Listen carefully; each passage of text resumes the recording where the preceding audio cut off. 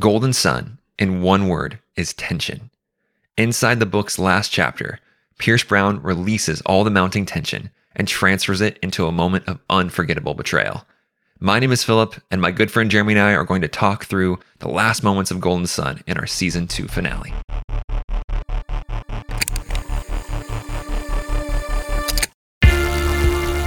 One of my furies led me to suspect the sons of Ares are perhaps something different than we imagined. Mortals who survive die 1,000 times. Exalt Let us rise together. By the scepter, you the sword. It's always been me, Blue.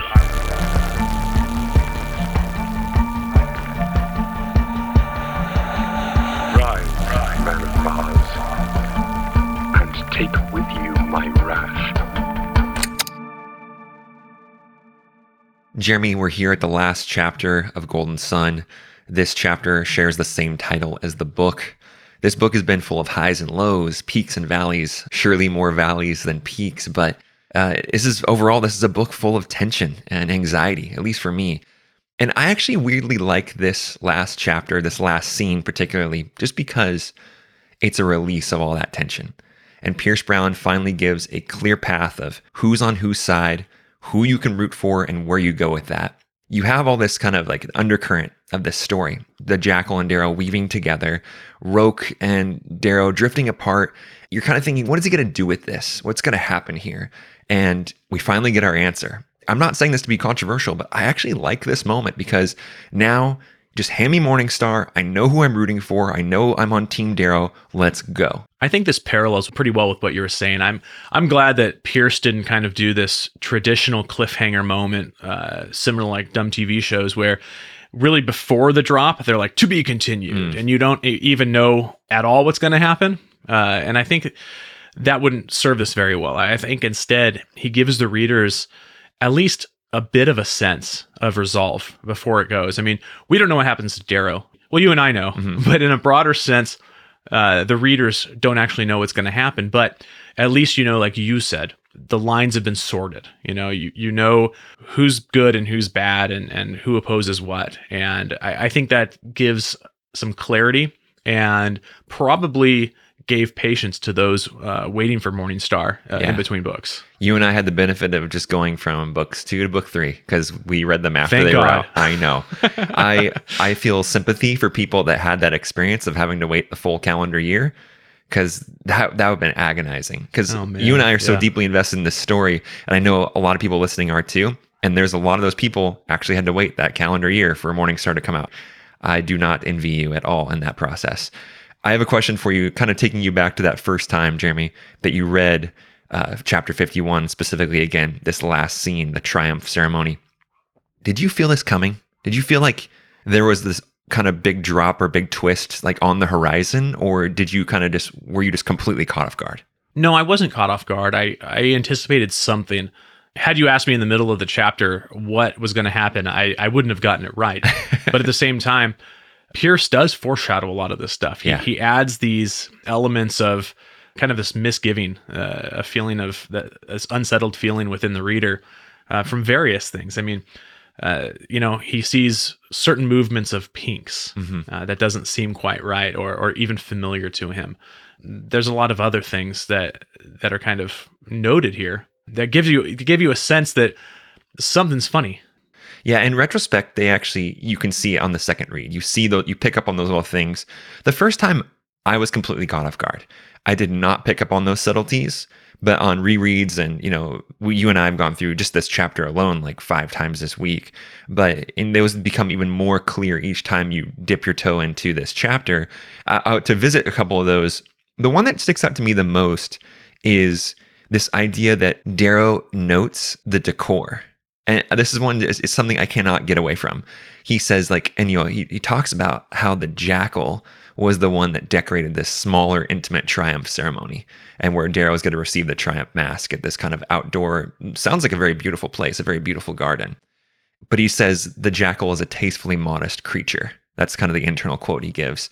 And I was thinking, The reason it's tastefully modest, probably, because I think that is the Jackal's aesthetic, more or less.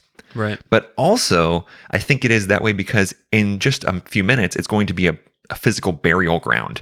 So why bother dressing it up and making it lavish when it's about to just be a place of carnage? That to me, I cannot get in the rereads. I can't get away from that single thought. Like, there's a reason it's tastefully modest. It's because it's going to just be all hell break loose in just seconds. Yeah, Pierce does that fun thing where he puts you in Darrow's mind, obviously, and at the same time, he takes you along with Darrow's rationalization of what's going on. Like, Yeah. he clearly says, something's wrong here. This doesn't smell right, but I know, he's a tasteful creature. Then he goes and he talks to Lorne and says, hey, you ready to give me the Triumph mask?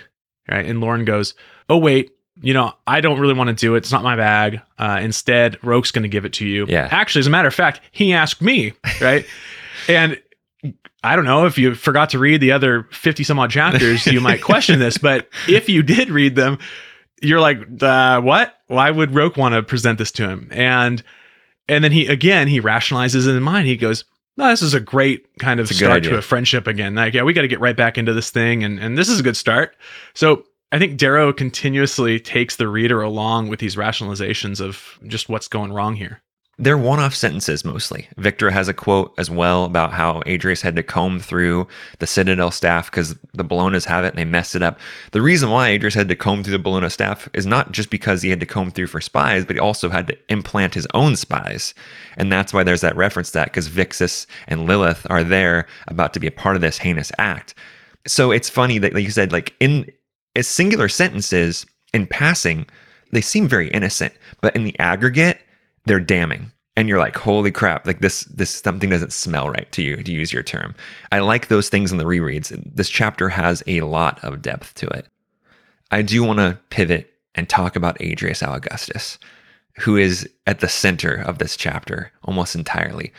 I want to take you back, Jeremy, to a conversation we had on the very first episode of season 2, which was titled Golden Sun. And we just kind of broke down the book. We talked about it in a very broad way. And then we kind of came together at the end of that podcast and talked about that scene where the Jackal and Darrow meet for the first time in the Lost Wee Den, which is the restaurant that Adrius owns. And I speculated that Adrius is the title character of this book. He truly is the Golden Sun. And as I've gone through this entire book with you and done this season on Golden Sun, I actually more so believe that, especially going through these last couple chapters over and over and over again. The reason why is he wins the book. He takes the crown. He literally rips the crown essentially off Darrow's head and puts it on his own by the end of this book. So I do want to kick it to you. You were more on the fence about this theory than I was, but I think that Adrius is the Golden Sun. Where do you stand now? Is he or is he not? Yeah, I think for those who listened, my mind hasn't changed overall. Boo. I know. I still absolutely love your theory. I really do. Like what I originally stated, it's completely worth exploration because there's a lot of merit in looking at that argument. I still think that, if you were to talk to Pierce or just see his intentions here, that Darrow is, in fact, the Golden Sun, that his ascension to the adopted son or almost the adopted son of the Augustus family was the point of the title of the book. But that being said, I mean, you're right. Adrius is the victor here. He is the one that, in the end, holds the title of, the sun. I mean, he kind of stole it. He stole the crown. He's the victor here. Yeah. I just I know it doesn't have any weight on the actual book. I don't think it does. I've actually thought about that. Does this mean anything? Does it mean that if we were to hand that moniker over to Adrius, like he's the Golden Sun, does it mean anything for the book? I don't really think so. I think it's just more of an interesting conversation, more or less. And for sure. And moving on, though, even though I believe that he is the victor, he is the Golden Sun, that's just my personal belief. As I dig into this chapter more and more, I feel like Roke is actually more of like the MVP of this whole book and this whole story, this whole greater chapter here. And he kind of steals the show. It's like, yes, it's the Jackal's victory and he comes out on top, like how Darrow came out on top in book 1. But yet this doesn't work. This doesn't get set off. This plan doesn't get into motion without Roke committing the act of betrayal that he does I have two quotes that I want to go ahead and reference here that I think are really interesting, and I've been thinking about them a lot. And one is from Darrow and one is from Roke. They kind of build into this moment of Roke's betrayal. And we kind of talked about the gala last week, and now we're talking about the last scene of the book, the triumph ceremony, because they do kind of, in a way, for Roke specifically, they kind of come together. They become bookends for his story throughout Golden Sun. Yeah. And there's this quote from Darrow right before he poisons Roke, right before the gala. He says, "I think we could have been brothers were this a different life." And then obviously that's a past tense moment, a past tense saying. And then he takes out the syringe and puts it into Roke, and Roke passes out. And then you have this moment that's almost identical to the one that Darrow had, but Roke is now the one offering the quote and now offering the poison is, "I would have died for you 1,000 times more because you were my friend."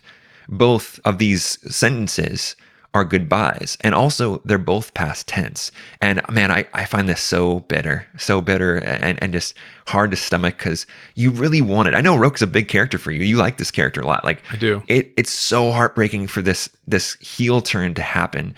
And I do want to just ask you, as a Roke fan, what do you kind of go with this? I too think that this story has a lot to do with Roke. I think that he's this common thread. I think that you see a lot of these double sides of what is happening with Roke. You know, he's poisoned, now he's the poisoner, like you pointed out. And there's a couple others that we've kind of brought forward throughout the season. But yeah, Roke is MVP, I think. You know, and you think of Adrius kind of being the victor, and he still loses a lot here. You know, he loses his humanity in this scene. So I'm not entirely convinced that he's like this ultimate victor, but there's definitely an argument to Roke's case. He's been kind of put on the back burner for this entire book. Mm-hmm. His friendship is dissolving, and suddenly, you know, he has this chance to kind of emerge and kind of reach this blossoming that he believes is within him that you really haven't seen from Roke yet. I mean, for a Gold that goes through the Institute for a Peerless, you know, he's pretty benign, I think, up to this point. Mm-hmm. And this is really this kind of coming to age, I guess, in a distorted way for Roke. But one thing I wanted to ask you, though, about these quotes, especially Roke's quote, is the book specifies it as a goodbye that he's giving Darrow. But I'm wondering, you know, is Roke saying this with lament, or is there really spite kind of undergirding his comment because he sees Darrow as a slave and not worthy? I think that it's fake lament. Roke wants to be this character. Like he leans into his own hype, I guess. Like this I feel like he's incredibly disingenuous a lot of times, and he wants to be this poet.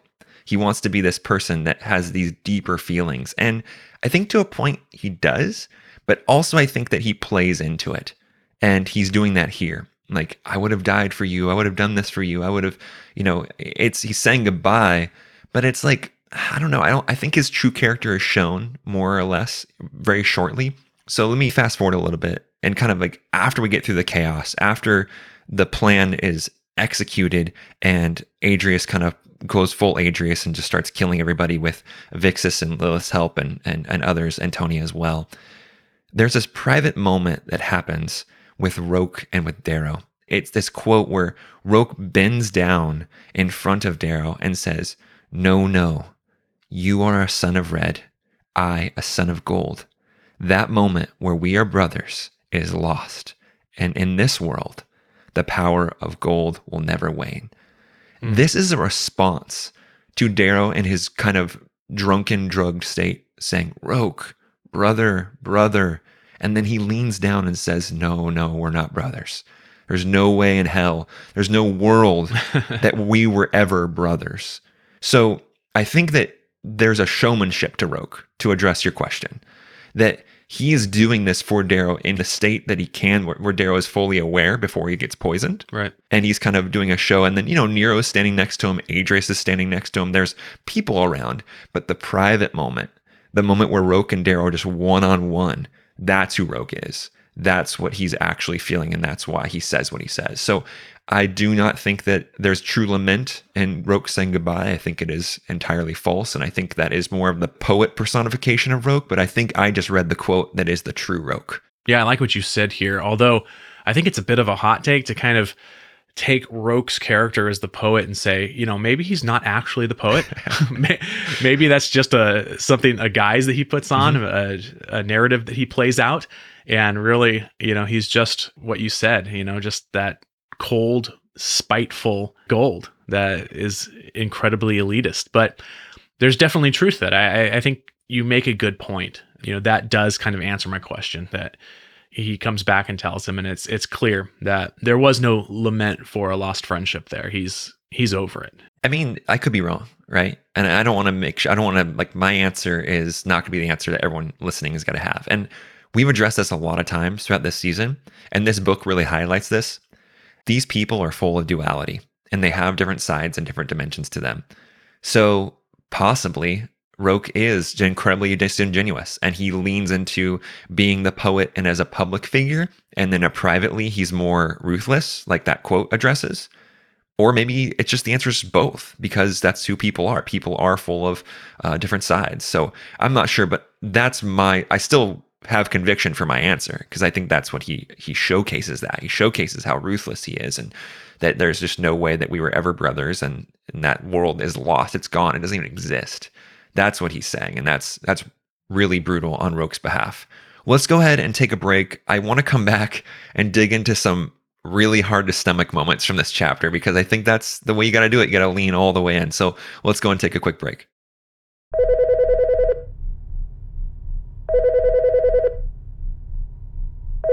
Broadcast here. If you're hearing this, I'm away from my post. In my absence, I've routed all lines via Patch Bay to their corresponding channels. So if you know the frequency of the party you're trying to reach, just dial it at any time. And if you're trying to reach me, leave a message after the tone. Well, this is awkward. In my haste to be off, it would seem I failed to account for the final ad read.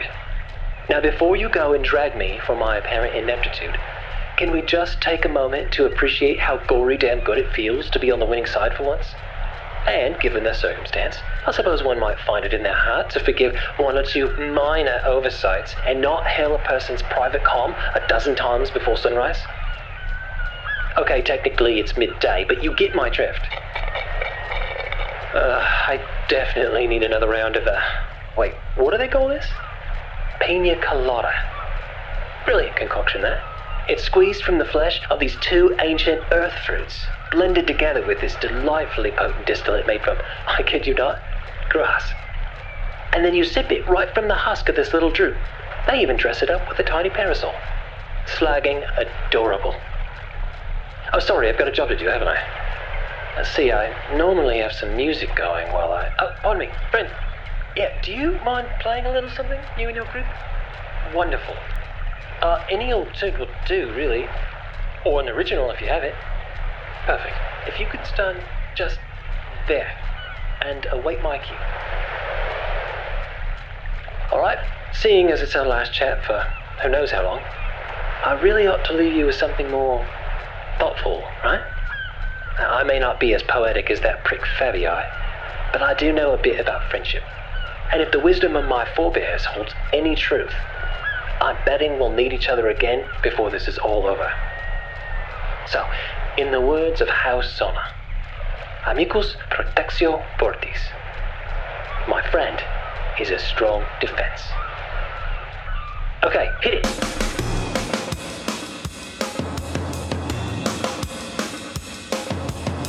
Hail Reaper is brought to you this week by Torigian Law. If you're seeking legal counsel, or you're in a situation that you're not sure how to handle, Torigian Law might just be the answer. They offer a free consultation to assess your situation, because not every attorney is the right professional for the job. The great thing about Torigian Law is that there's no doublespeak, no confusing language, no upfront commitment. It's just a conversation with someone who wants to understand what you're going through and help you get to the next step. Getting started is easy. Just call 559-627-5399 or visit torigianlaw.com. That's TORIGIANLAW.com. No matter the circumstance, we all deserve peace of mind. So stop sitting with the uncertainty and get the advice you need today. That's TORIGIANLAW.com. Or call 559-627-5399. Torigian Law. The advice you need, minus the BS.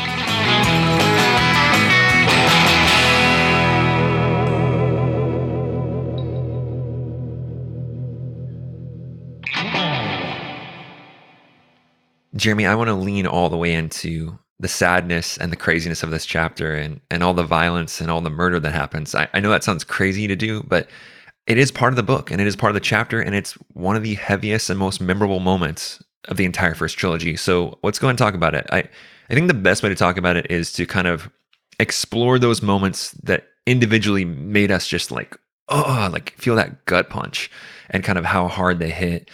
I have one specifically that I want to talk about, and it's actually a quote from Cassius, who comes in kind of after things are taking place. He lands next to Aja. He walks up to Darrow and he asks Roque, he dresses him so formally. He says, "Can he move, poet?" And Roque says, "No, but he can hear you."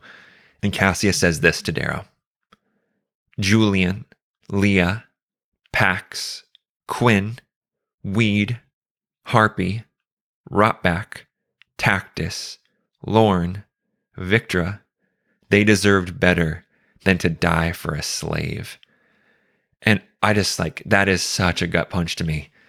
You're mentioning some of my favorite characters in the entire series, like no joke. Both Tactus for one, for sure, and also I love Julian, even though he's in the book for just a hot second. Really care about that character, really love that character. And just the other characters too. Like there's so much sadness in some of these deaths here, and you're almost forced to confront them. Pierce Brown is like bringing them back to the surface for you as a reader and making you kind of relive that just in a single sentence, and just how hard that hits for Darrow too, because Darrow knows it. Darrow knows that they died following him, and he wasn't honest with any of them. It's a great moment in the writing for sure. For me, I'm going to think a little bit outside of the box and actually reiterate something that I brought up earlier. Adrius loses his humanity in this moment. It's an incredibly sad moment to me. And you may not even like Adrius. I know there's a lot of Jackal haters out there. Yeah. He's clearly an antagonist and disliked for that reason. But at the same time, you have this real sincere moment between father and son, where this entire time, Adrius has been seeking the approval of his father, just wanting to be even acknowledged as a son. There's this interesting give and take in this dialogue here, where he finally is called son to an extent. Yeah. I mean, it's kind of this throwaway, kind of like, "Son, you're ruining the family." But at the same time, I mean, it's probably the one time he's ever heard that in his life. But it's too late. He's already lost his humanity. It says he sheds the rest of it and he fully embraces the jackal. And now he's just an evil monster. And his father reaching out to him, even if it's in some sort of selfish, vain effort, it's just too late. Adrius has made up his mind. He's already on the path he's going.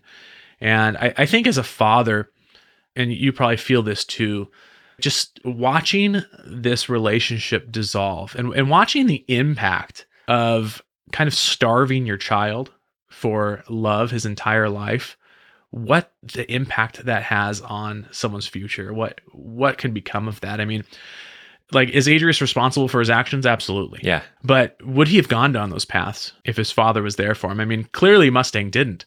He shared horseback rides with her. There wasn't like this overt, crazy amount of love there, but he was proud of her and happy that she was his daughter. Yeah. Very much unlike leaving your son on a rock to die when he's a baby. That dynamic is so crazy and it's so hard to read about. And it's like you said, he's like, "Oh, now I'm your son." And then that's the end of Nero in this entire saga. There's one more thing I want to talk about. It's the last big gut punch moment. And it's this unique one, actually. Pierce Brown has these references to a statue, and they happen 4 times just within these last few pages of the chapter. And I'm like thinking, why does he keep referencing this statue? Like, what's the deal with that? Let me read this first quote for you, though. "Augustus motions me to stand by him near a statue of a blind maiden holding a scale and a sword. It drowns in ivy. The jackal joins us." My first thought was that this statue is just supposed to represent a sense of place. It's on this white cobblestone area, and this is an icon or figure from our world. Like Lady Justice, or Justicia, was the goddess of justice in Roman mythology and was introduced by Emperor Augustus. So he's miscasting it intentionally. And the more I kind of got out of thinking maybe it's just a sense of place, it's more so something that Pierce Brown is trying to illustrate. Because you have this figure of justice in this world, but yet this world is so unjust. That's what I think is happening here. I think this is a commentary and a device. This act that Adrius commits is an ultimate perversion of justice. And it's just hitting you so hard. It's flagrant, even. There's moments where Darrow is poisoned and he's holding the box, which is Fitchner's head, in his lap, and he collapses backwards, leaning against the statue. I mean, that's really illustrative right there. No, I think it's absolutely a device, but I think it's also a bit of a social commentary on behalf of Pierce on his own work. He's very much built this world kind of as this descendant of a Roman Greco one. In that same way, as you pointed out, that this would be very familiar to them. You know, they would very much idealize this sense of blind justice that's carried out with a swift sword. But you're right, like it's not real. Like, they don't have blind justice. It's the absolute opposite of blind justice. And I think that it's actually depicting this dilapidated statue, a statue that's actually been neglected in a sense. That actually parallels the neglect that they've given the sense of justice throughout time, even though that ideal is descendant from the Greeks and Romans who originated that idea in the first place. There's one last reference to Lady Justice. Victra crawls towards me, blood leaking from her. Amid all this, Roque stands, a statue apart. I focus on the parallel between Roque and Victra. On one hand, you have this man who considered himself to be a brother of Darrow and just learned that he's a slave. He says, "We're not brothers." You contrast that with Victra. Her dying wish is to drag herself over to Darrow and just make sure he understands that she had nothing to do with this, that she still loves him and is still incredibly loyal to him. That's amazing to me.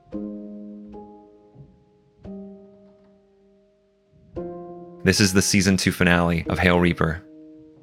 Hail Victra, and hail the gory damn Reaper of Mars. Hail Reaper.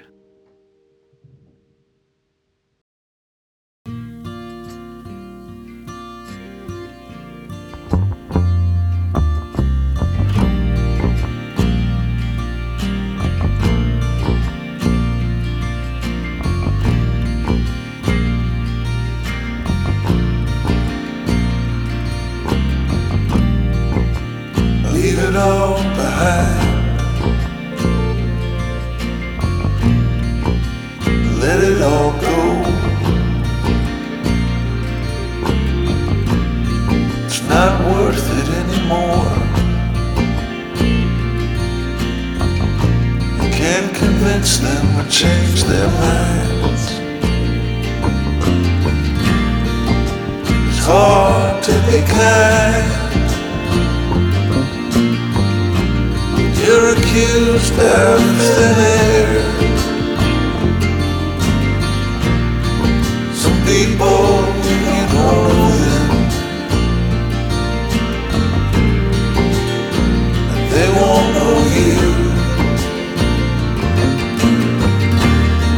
Friends can easily become a foe. Blood sometimes just won't let you go.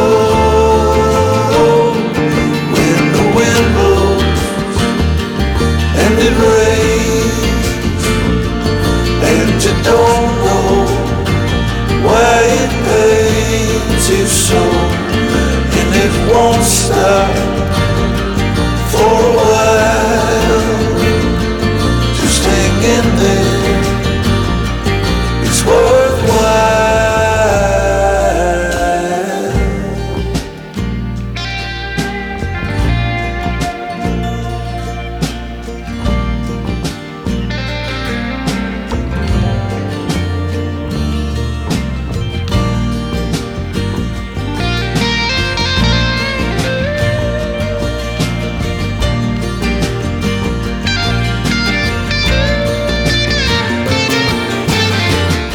Reaper is a production of Catacomb Party. Thanks to Pierce Brown for creating this universe, and thanks to all the contributors who make this show possible. We were engineered by Joshua Ramsey, with editing and sound design by Matt Ardelio. If you enjoy what you hear, please take a moment to rate and review us on your podcast platform of choice. And follow @HellReaperPod on Instagram, Twitter, and YouTube for updates, giveaways, and more. You can support the show directly by joining our Patreon community, where we issue monthly bonus content, exclusive artwork, and hang about with all the howlers in the Discord. Visit patreon.com/HellReaper to learn more. This is Broadcast signing off. Until next time, hail the gory damn Reaper.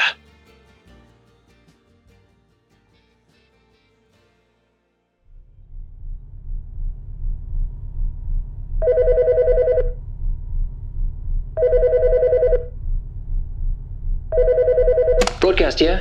If you're hearing this, I'm away from my post. In my absence, I've routed all lines via Patch Bay to their corresponding channels.